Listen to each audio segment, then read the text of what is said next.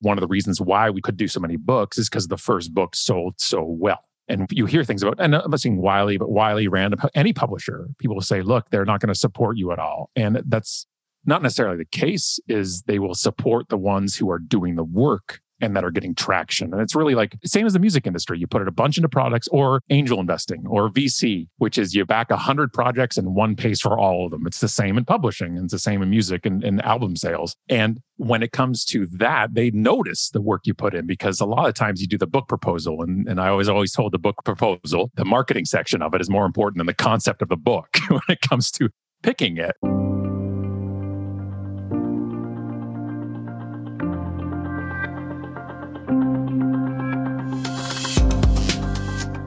Hey everybody, I'm Lori Rudiman. Welcome to Punk Rock HR. In case you haven't heard, I have a new book coming out called Betting on You: How to Put Yourself First and Finally Take Control of Your Career. Is it any good? I think so, but don't take my word for it.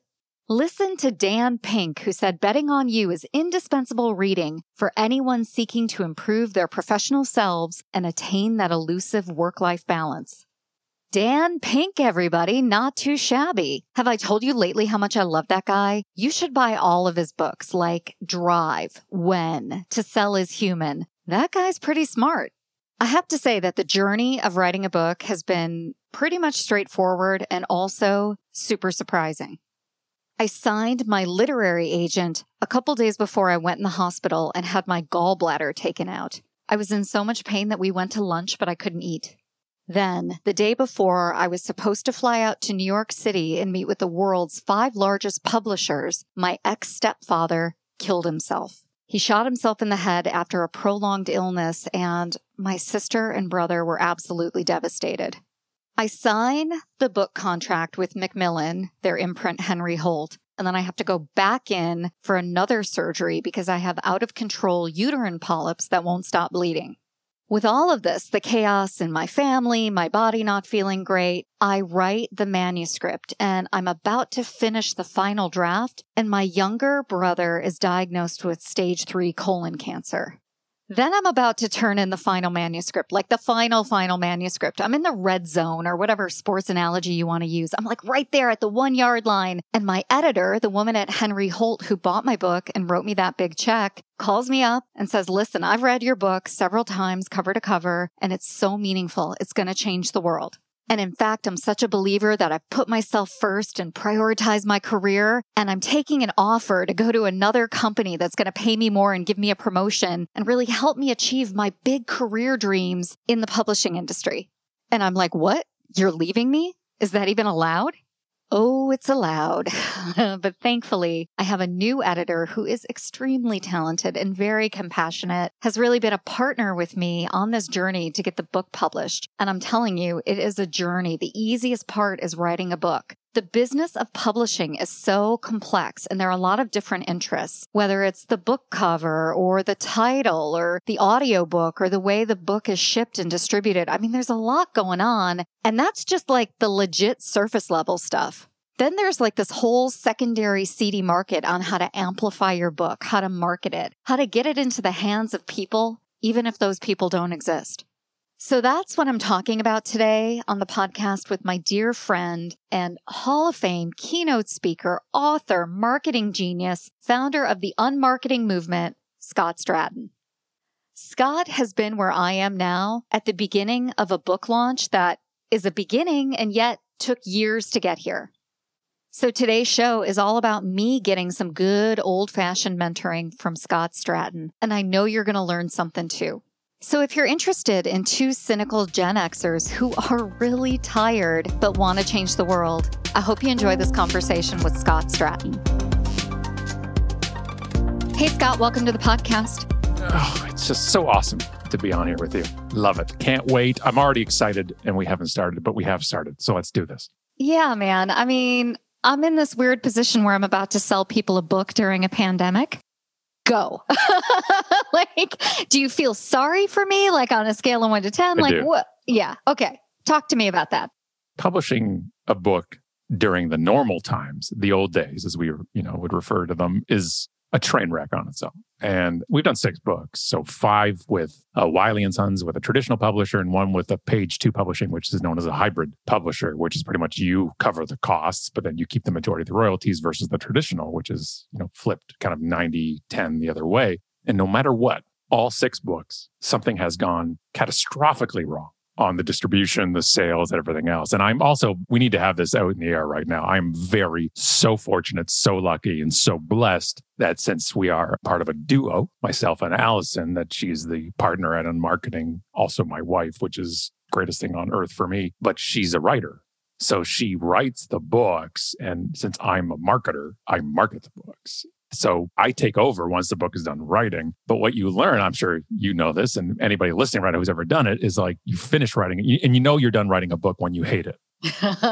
Well said. Yes. Right. When you finally cannot stand it, it's the worst thing you've ever written. That's when you know you've written your best work. But then I always say now the next tragedy is about to start, which is a few things, which is no matter if supply chain, or shelf space, virtual reviews, all those type of things, distribution, is that you're about to feel the pain of trying to sell one book. Because I used to kind of furrow my brow when people would be like, hey, my book's a bestseller or this one. And I'm like, well, it's an Amazon bestseller in this category in this day. And I was being that guy. And I realized, you know what? It's really hard. It is really hard to sell one copy of a book to one person. Well, you and I have a mutual friend, Peter Knox, who told me the only thing that sells a book is hard work. Yes. And that is like drilled into my head. So whether it's 1 copy or 50 copies, I am hustling my ass off. And I think one of the underappreciated aspects of selling a book is that it's really based on a favor economy. Like you ask people to do you a favor, come on my podcast, talk about my book. Let me come on your podcast, shill my shit for me, right? And one of the things that I hate as an entrepreneur is asking for favors. I believe in self-leadership, right? Me too. Talk to me about this favor economy, because that's where my heart is being broken. Honestly, Laura, that's the hardest part for me as well, where first of all, I need to address Peter Knox. Mr. Knox is one of the finest humans we know. And if you know anything about publishing, that's not usually the breeding ground for the finest people you know. Publishing and the music industry share the same traits, which is taking advantage of creatives and artistic-minded people, right. For great sums of money going one way and not the other necessarily. And Peter Knox, we are so just randomly lucky that when we got with Wiley, our entire crew, Shannon Vargo, Peter Knox, Matt Holt, the team that we had there, they were just all-stars. And now I also have to add this as a caveat because I think people need the whole story or whatever we choose to give them. One of the reasons why we could do so many books is because the first book sold so well. And you hear things about, and I'm not saying Wiley, but Wiley, Random, any publisher, people will say, look, they're not going to support you at all. And that's not necessarily the case. Is they will support the ones who are doing the work and that are getting traction. And it's really like, same as the music industry. You put a bunch into products or angel investing or VC, which is you back 100 projects and one pays for all of them. It's the same in publishing and it's the same in music and album sales. And when it comes to that, they notice the work you put in because a lot of times you do the book proposal. And I always told the book proposal, the marketing section of it is more important than the concept of the book when it comes to picking it. I think that's right. If you promise a publisher, look, I have this many things and I estimate I'm going to sell these many books, they're on the hook if you don't sell any of them. Yeah. And they put the money behind it. So we have the support. We had the support because we did a 30-city, 10-week unbooked tour for the first book. We did all these type of things where it says, I'm in it to win it here. I'm going to do the work. And since my biggest asset on my skill set is speaking, that I could go out and do talks. And I did the 30-city unbooked tour was 30 talks in cities with a pre-order of books. So I wasn't making money on the books, but the publisher was getting the pre-orders and all that happened. So when it comes to favors, which is a great topic because this also sits really wrong with me so much. It's actually the reason why none of our books, all 6, not one has a testimonial on. Oh, that's interesting. All right. Tell me more. So the books, the 3 of them that have a back cover that would put testimonials on it are pretend testimonials, and they're transparently pretend. So right. QR Codes Kill Kittens has 5 testimonials from brands that are in the book, but we changed their name of the brand because we ripped on them in the book. Unmarketing was fake testimonials. Like one was like, I have it right behind me. One of them was like, Scott joined my author success program, and part of it means he gets a testimonial from me, and this is it, period. The next one was I was at a party with them and I was drunk and I agreed to do one. This is my testimony. Like those type of things. Right. And then one was Scott paid for this testimonial. And like, so we were exposing the industry. For sure. Because the book testimonial part of the industry is so rampant with ridiculousness. Well, wait, I want to tell you, I emailed Dan Pink and I said, hey, can you do a testimonial for me? And he wrote back, he's like, I'm busy. Then he writes back like literally 5 minutes later, never mind. I'll do it for you. Just send me some talking points. And so I did. I sent him a copy of the book and some talking points, and it came back. And then one of my readers who hates me emailed Dan Pink and said, I'm canceling you because you endorsed Lori's book. And now it's like, this poor guy is never going to endorse any other book ever again because I screwed it up for him. And all he was trying to do is a favor, right? So I feel like I owe Dan Pink a kidney now for that kind of hassle.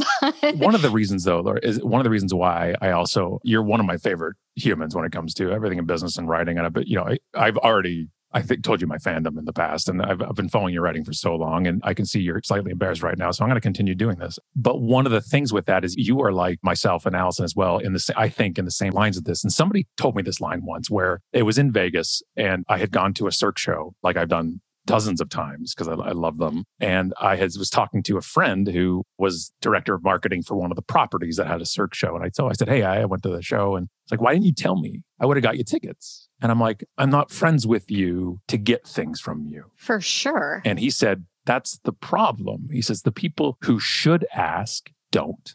And the people who shouldn't ask always do.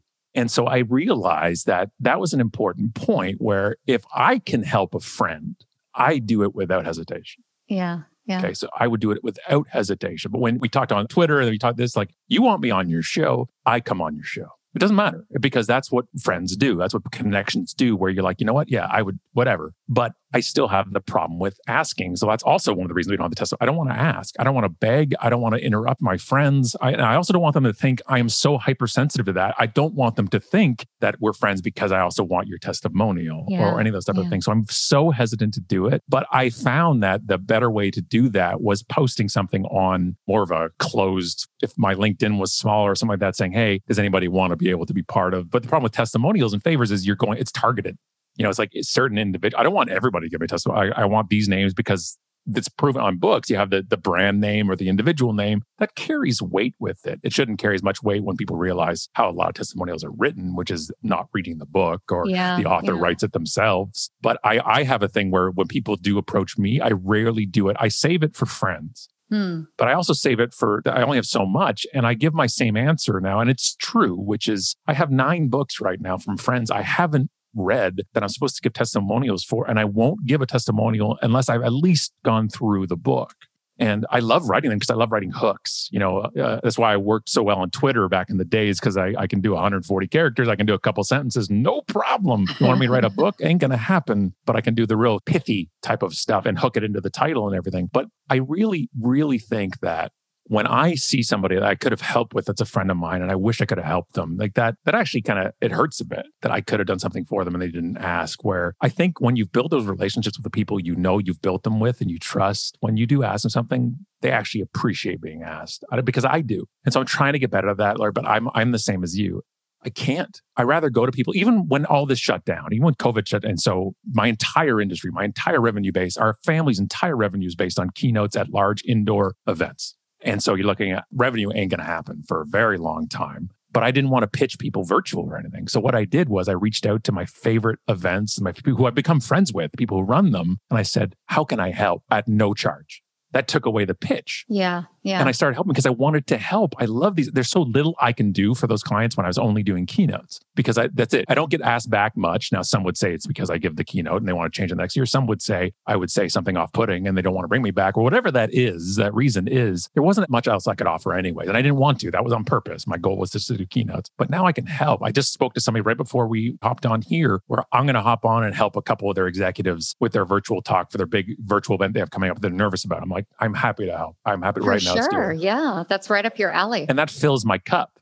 You know what? Because I'm not getting that part of the cup filling right now with doing the event and the nodding heads and the smiles and the laughs. So I got to find other ways to do that. I like that you're talking about being of service, because I think that's what got me here, right? To the point where I wanted to write a book and I wanted to be helpful. And okay, there's capitalism. I got to pay my bills, right? All that kind of good stuff. But ultimately, nothing would make me happier than for someone to go into a library and just borrow my book, right? I love that idea. But the publisher hates that idea, right? There are all these sketchy ways for me to get my books into the hands of readers. And you and I have gone back and forth because we're both immersed in this world. But do you want to talk about some of the sketchy ways books are sold, or do you want to just respond? Let's go sketch. Yeah, I'm all in on the sketch. So there's a bunch of different ways that the sketchiness comes into publishing. And a lot of it has to do with either the vanity metrics of things, the just straight up vanity of publishing your own book a lot of times with yourself on the cover and this and all that type of things. But I'm going to get down into like the actual kind of behind the scenes kind of stuff that would be kind of sketchy with it. One is, author claims in the bio. And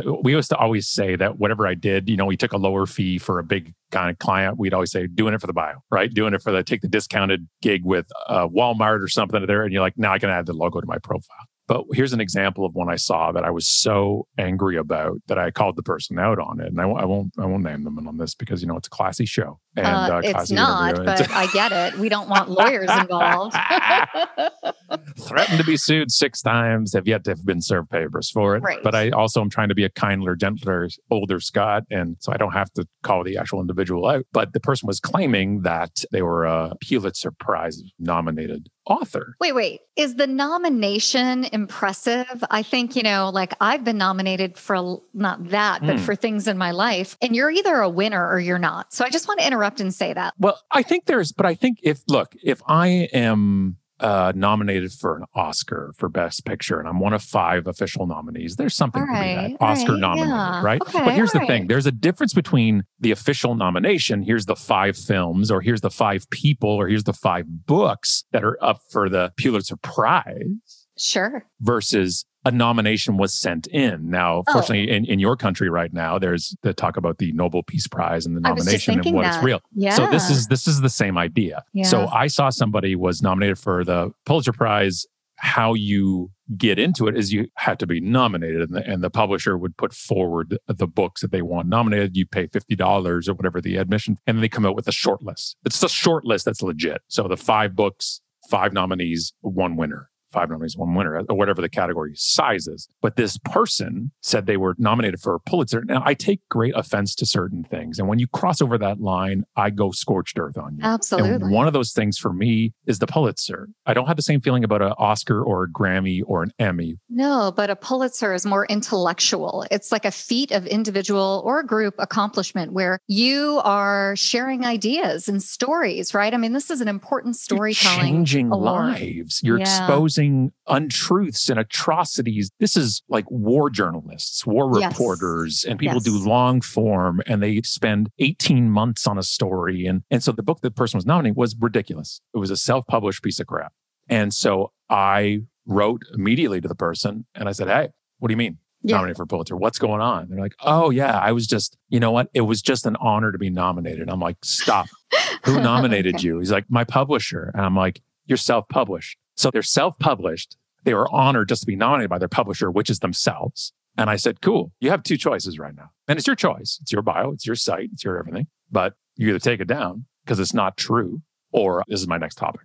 Wow. Your call. Oh yeah, no, after thinking about it, I should probably I'm just shut up. Just you're being dishonest. And why I really got angry at it, because then when it comes to when you book a speaker or you read a book, you're like, this is Pulitzer level. Yeah, that's right. And I had heard meeting planners had mentioned to a few people, they're like, I thought this person won a Pulitzer. Like getting booked based on it. I wouldn't mind losing a speaking gig to a true Pulitzer winner, right? But if somebody's disingenuous about it, you're right. The knives come out. I cannot. So you have that. So there's that padding of the bio, which we all do one way or the other. I was in the Wall Street Journal. Sure, I was interviewed for an article there, and it was 14 years ago. Does that make me any more relevant right now? No, Wait but a I was second. in it. CNN nominated me as one of the top career advisors ever back in 2010. You think I'm pulling that out of my bio? No way. I had a higher clout score than Obama 9 years ago. You think I didn't ride that for years? Saddle up. I'm on that all day long. So I get the understanding of the bio, and I understand, look, it's like 90% of people lie on their resume and the other 10% are just straight up liars about lying. So I get it. And my HR background knows we always embellish those things. You're not actually proficient at Excel. You just have Excel. Like I understand those parts of it, but the other sides get even more kind of seedy. And that's what kind of gets me. One of the problems in book publishing, as opposed to the music industry, and I got a lot of my business and entrepreneurs type of stuff from the music business in Toronto, but there's a lot of similarities in it. But I was more interested in when people took advantage of art. And that's where the similarities really crossed over for me. And watching it and hating it and seeing what we could do with that was in music, you do have industry agreed upon thresholds of volume of sales. So you have the gold record, the platinum certification, the diamond certification. It's 1 million units sold. In America means platinum. In Canada, 100,000 units sold is platinum in Canada. So at least there's a frame of reference. Now, mind you, the music business is the leader of unethical practices when it comes to sales, and just Google payola and go from there if you want. That's a whole rabbit hole you'll never come out of. But what the thing is, at least they have agreed upon unit of measurement for it. The book industry does not. When I dug into that, a few of the things I'd found out was actually Billboard magazine owns the trademark to gold and platinum and diamond certification for sales units. So you couldn't do that anyways in book publishing, but there's no agreed upon unit. So what is a bestseller? Good question. Is it something that shows up number one on Amazon? Is it something that's sold really well for 2 weeks and the New York Times measured it? And how did it sell, right? I mean, there are all these questions about how merch is moved. And every one of those categories that you just mentioned can be 100% taken advantage of. And there's from the result source style thing of buying books. It's always the company that is the most famous for doing it, which is give me $250,000 or so and we will get your book on those bestseller lists. And I know people who've done it and who have happily done it. And they're they have a firm or an agency, and them having New York Times bestselling author will bring them more than $250,000 in increase in fees and whatever. And then fine. They sleep at night just fine. I wouldn't. I've never done that. We've never done that with our books, nor have I ever hit New York Times. And I'm okay with that. And I'm not saying all books on New York Times have gotten that, but that is one of the ways of people do it. And they just have a whole system of people that buy it from different stores in different places across the country in 1 week. And off you go and you hit it or you don't.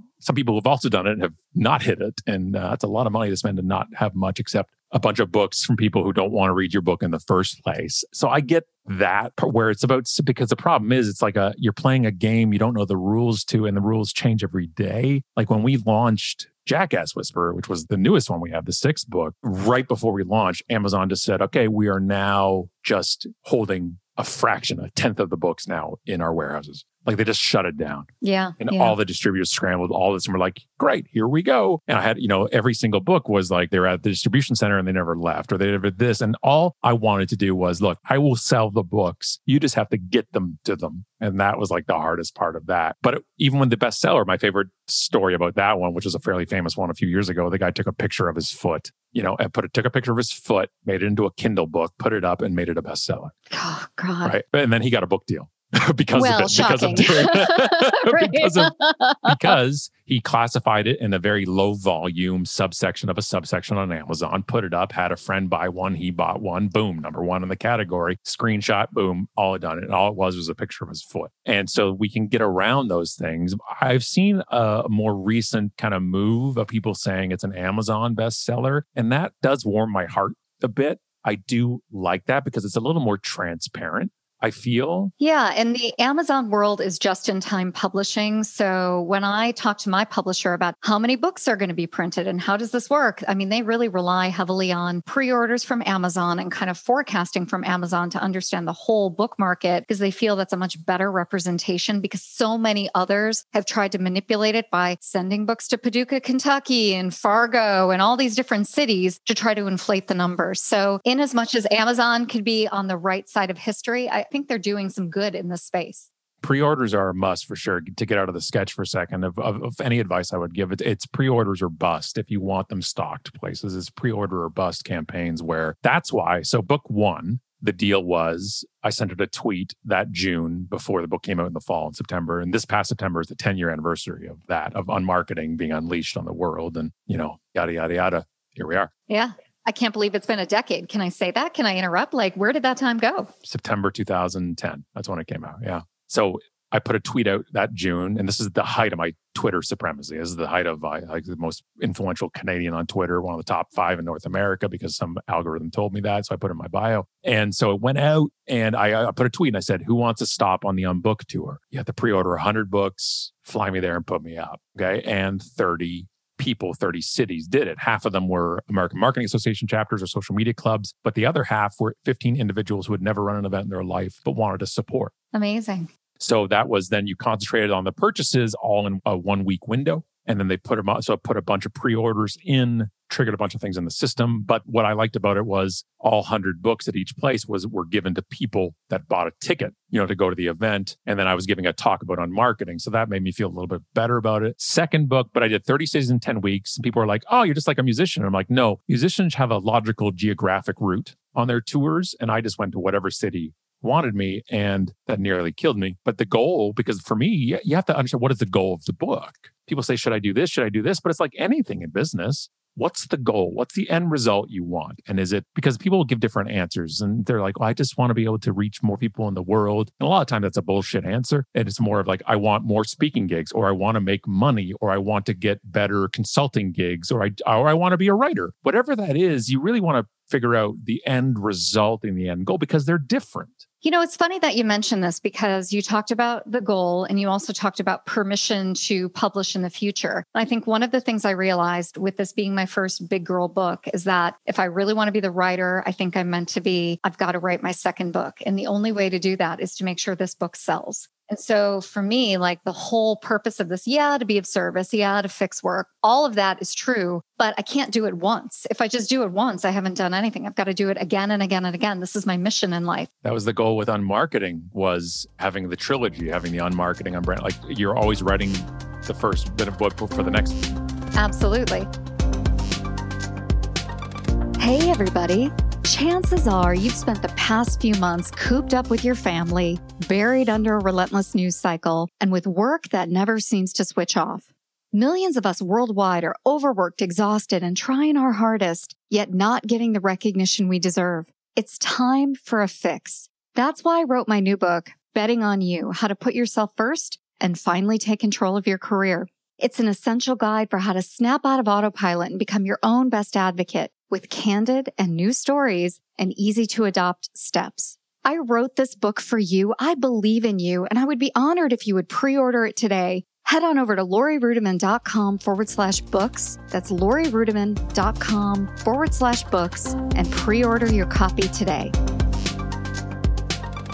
So I love this idea that you did with the tour, and I was trying to emulate this. I mean, this is something that's really inspirational until, we're way off sketch, but talk about sketch. This fucking COVID thing is driving me crazy because we could be so much further along if we believed in masks and social distancing, especially here in America. You've got your, North Atlantic bubble thing that you've been cultivating up north. We don't have anything. We've just got rising COVID cases. So I can't go anywhere, which is why the sketch is so tempting, right? The allure of it. So tempting. I can't. I've just had a bunch of friends have books come out in the past month or so, and it's just been so hard because what happens is right now with COVID, and I appreciate the shout out to Canada, but we need to be very hesitant about getting on our high moose and judging America when it comes to their COVID response, because we also have many morons here. We just had an anti-mask rally a couple of days ago in Toronto, and I'm just like, I can't. Oh, that's going to pay off in 14 days. Yeah, right. Darwinism right there.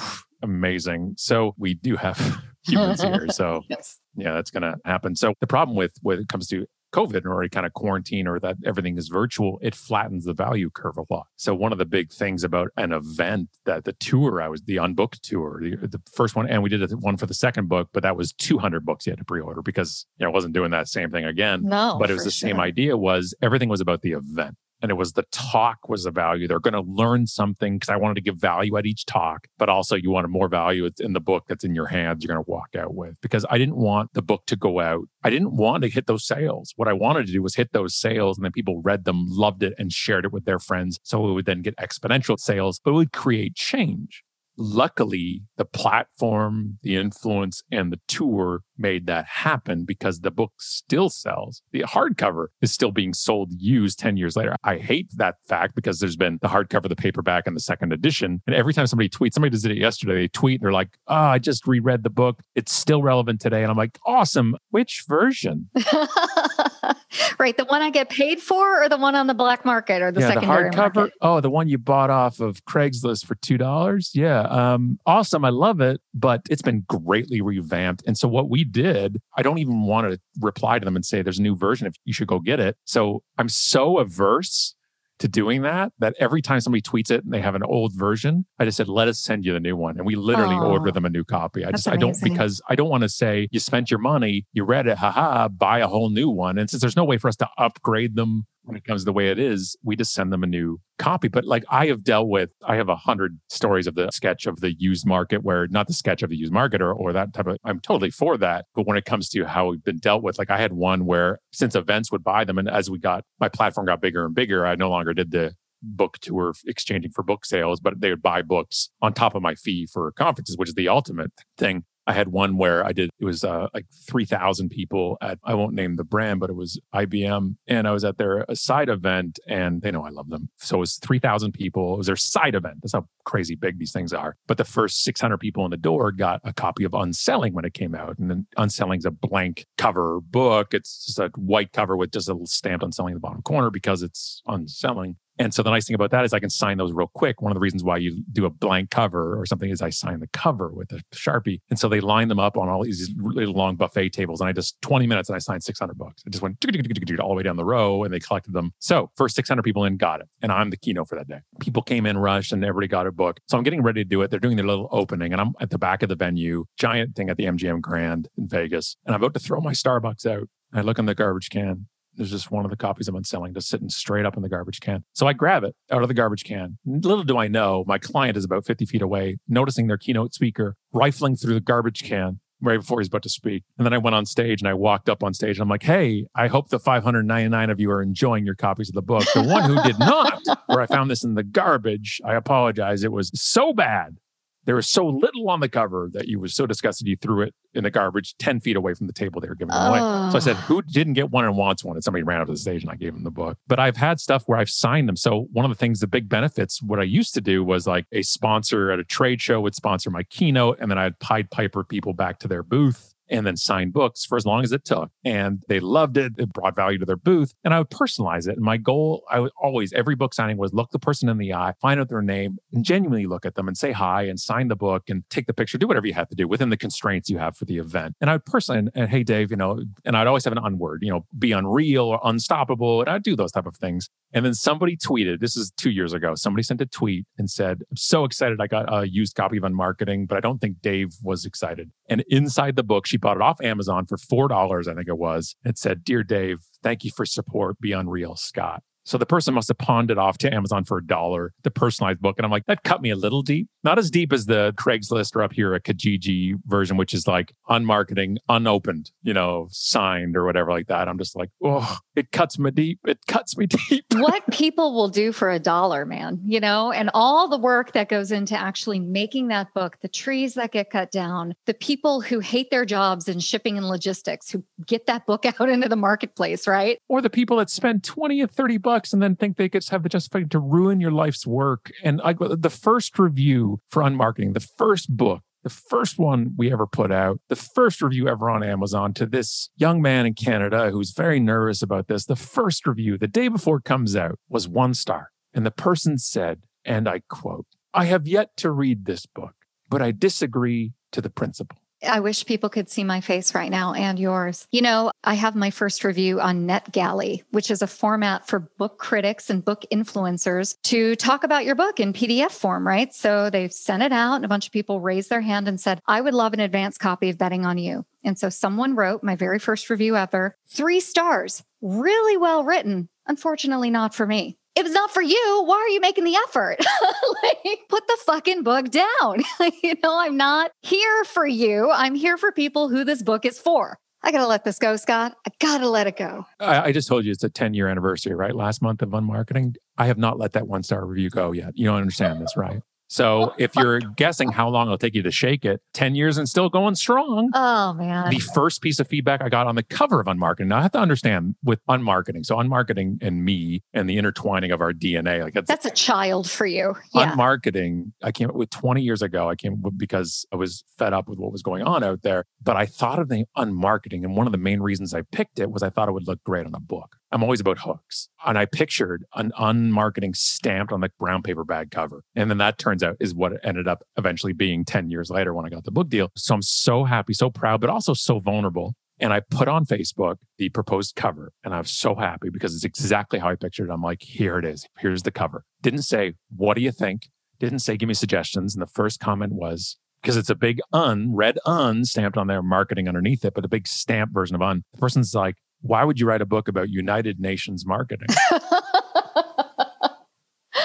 Oh, Scott, you never tell people the proposed baby names. That's what I've learned. You never tell people what you're going to name your children. It wasn't even proposed. It was the final version. Meaning no feedback solicitation happening. Wow. One of the funny things is too, I love when people put out book cover, and I've done this many times myself for our books, but I'm like, let's put out a cover to a general handpicked selection of friends who we can't tolerate during half the time anyways to give their feedback, because really we actually like one of their covers ourselves. And we want to have an artificial vanity feedback for the one we want anyways. Like I put up for QR Codes Kill Kittens, which is our business picture book of screw ups. I put up like 4 covers and I'm like, I don't care what you say. Well, I already have them on pick.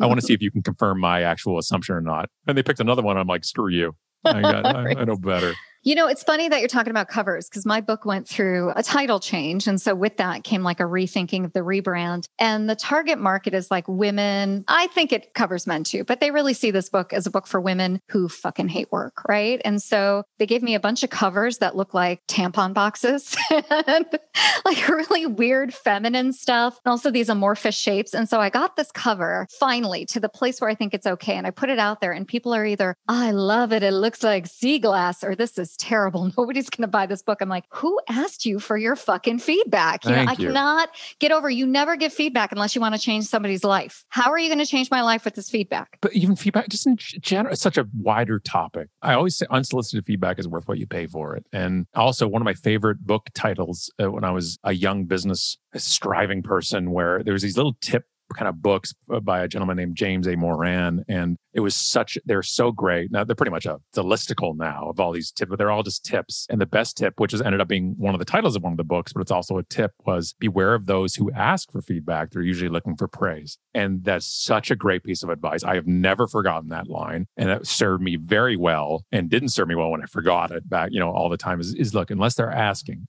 And also, I'm always very clear when somebody sends something, I now say, hey, did you want like just encouragement or did you want feedback? Because I can go look at this in a feedback type of way, because I know the other end of it, which was putting up the book cover. I don't want feedback. I just want you clapping. I just want you congratulations. I want the high fives. I don't want your feedback on what you would have done differently, because I used to get people would send me their speaker demo, their speaker trailer video or something. And you know what? I'm happy to look at them. I'm happy to people right now. They're like, would you help me out with my virtual setup? And like I said before, if it's a friend of mine, I'm happy to help. I'm happy to help and give you what I've learned. But I've done that. And I had people do that in speaking. And I said somebody would help and like, can I give me some feedback? And I'm like, sure, I'll get to give you honest feedback. And I gave it. And they posted in the same group later on. They're like, can I get somebody to give me feedback that won't take the wind out of my sails? And I'm like, oh, no. If you need a hype man or something like that, fine, no worries. That's different. Absolutely. Yeah, that's totally different. But if you want my analysis of something, then I will give that, but I'll give it to you straight. And that's the problem with the book. You have to be prepared for that. It's such a thing where it's just, you have to put on a suit of armor with it. And I was so focused on those things, the feedback and then the metrics, that it what drove me batty to the point where the last 2 books, I never looked at a number. I never looked at a download figure, a sales figure. It was so hard. That took me 6 books to get to that point, Lori, though. That's the thing. All right, man. I'm there. I can look at my book scan right now and I'm not. Like, I don't want to know my pre-orders. I don't want to know anything at this point. But you're right about that suit of armor. I asked my sister for feedback on the book and she said, I can't wait until you write your next one. I was like, all right, okay. So at this point, I'm pretty much never asking for feedback from anybody ever again. You either like the book, you don't. You find it helpful, you don't. I'm on to the next one. Like, that's my focus. And I wonder, you've shared a lot of stuff that I think will surprise me, could surprise me, but could you share one thing about this book publishing process that just surprised the hell out of you? It's not a cop-out, but it goes back to what I was originally saying, was how actually hard it is to sell one book. and how hard it is to convince people to buy it and how much ownership people think they have once they do buy it. Where I was in a line at the airport bookstore, if you remember those, but also the amount of payola in the industry itself too, like the airport book, the Hudson News, most of the books do you want to talk about that? Because let's go there. There's an economy of that airport bookstore. Let's go there. And we have the invoices to prove it. So to place your book in Hudson News, let's say, so that's, being the most popular bookstore in airports. And we have them here in Canada too, but they're run by different companies, but the same idea, Hudson News type of thing. And most of the book sales you see in all major airports are either a subsidiary of Hudson News there. So for us to place our book, so we've done it both with Unmarketing when the newest edition came out in 2000, I think it was 18. We also did with Jackass Whisperer, which we did the hybrid publishing for. So the pricing was roughly around, we paid about $10,000 US to put our paperback in the store it was 2 months and you got the third one free. Once they got wise to it, they started upping that a bit. They no longer it's higher so it was $4,000 a month.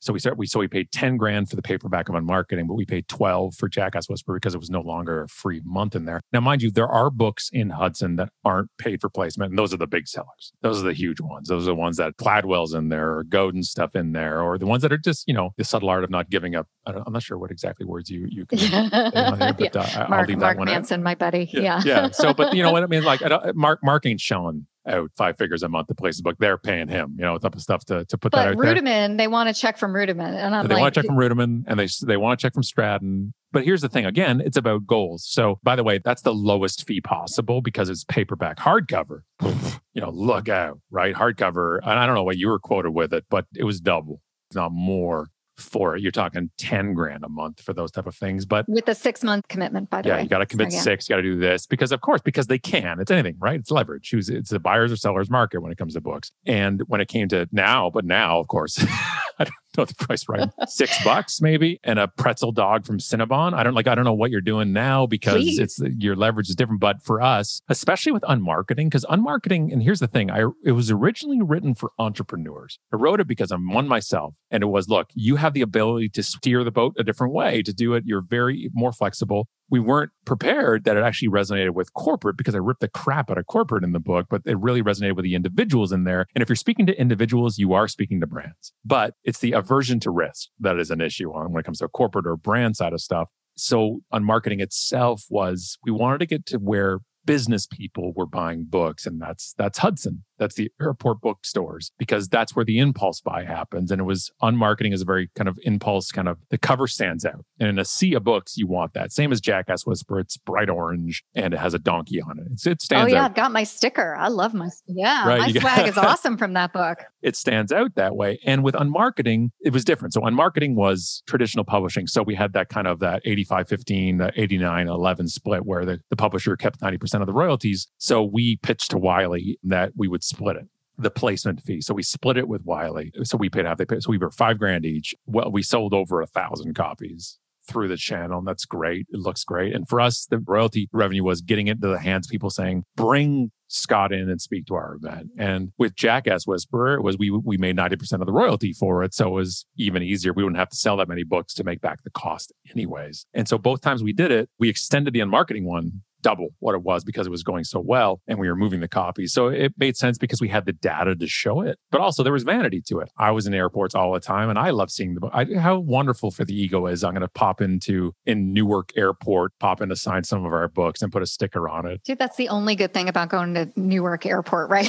Like that's my dream to end up in the St. Louis airport and see my book there and be like, yeah, okay, I'm here for a reason. But that never goes away. That is still so cool. I've never gotten over that. We've sold collectively, I think, over 100,000 copies of all the books. So we're not in the millions, we're not in the tens, but we're in a good number. And so when we see it, spotting it in the wild or spotting it on a store bookshelf, and I don't care what we do with e-commerce going forward, walking into a bookstore and seeing your book on this. Look, my mom was impressed. We were still happy. I still get giddy seeing it. And we're also so lucky that the books are still on those shelves. Like that's so rare to happen that we're so fortunate that we can still get Unmarketing in a bookstore. We can still go and get those things, and signing those, that never gets old. And I had a friend of mine who's like, oh, I got to sign a bunch of books. Like it was a chore. And I wanted to smack the crap crap out of Man, it. that guy doesn't deserve it.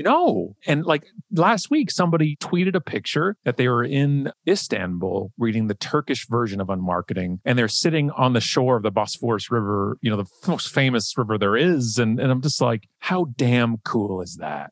That's so cool. And for advice, you personally, everybody can stop listening if they want. But for you personally, when this book goes out into the ether and goes out there, and anytime a tweet comes, you got to stop for 1 second and go, how cool is it that somebody is reading your words in a book form? That's so cool. And like, I just did a Skype into a class a couple of days ago where it was the textbook. You're like, first of all, one, they never checked my transcript because that wouldn't be in any higher education institution. But two, how great out of the tens of trillions of books, whatever gets published every year, that was the one. And that's it. So you write for the individual, hope the masses will like it eventually. And that part never gets old. So the problems never end with books and reviews and the shadiness, but the joy also never ends if people buy it and love it and read it. And that's what we've been fortunate enough to have.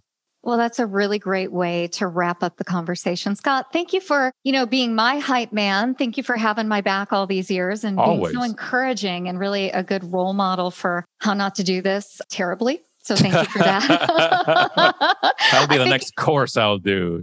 Book launches terribly. Learn from the carnage. There you go. I love it. Well, thanks again. And listen, people know who you are, but we're going to have all your shit in our show notes. So everybody listening, Scott is not that hard to find, and we'll include all that in the show notes. Thanks again, Scott. Anytime. Honestly, anytime. Hey, everybody. I hope you enjoyed the conversation with Scott Stratten. God, I love that guy. He is not only just a terrific mentor, but someone that I can make chit chat with for hours. And I hope you go into the show notes and look him up, read Unmarketing if you haven't read it. I love his book, The Jackass Whisperer. It was one of the funnier books that I read in 2019. So give that one a whirl if you're looking for a place to get started in the Scott Stratten Library. As always, the show notes are located on my website at lorirudiman.com/punkrochr-133. Finally, it's an honor to come and talk to you once a week, every week, in all sorts of conditions, including a pandemic, an epidemic, and a recession. I don't take that for granted, and I absolutely appreciate you being part of this community. So until next week, we'll see you next time on Punk Rock HR.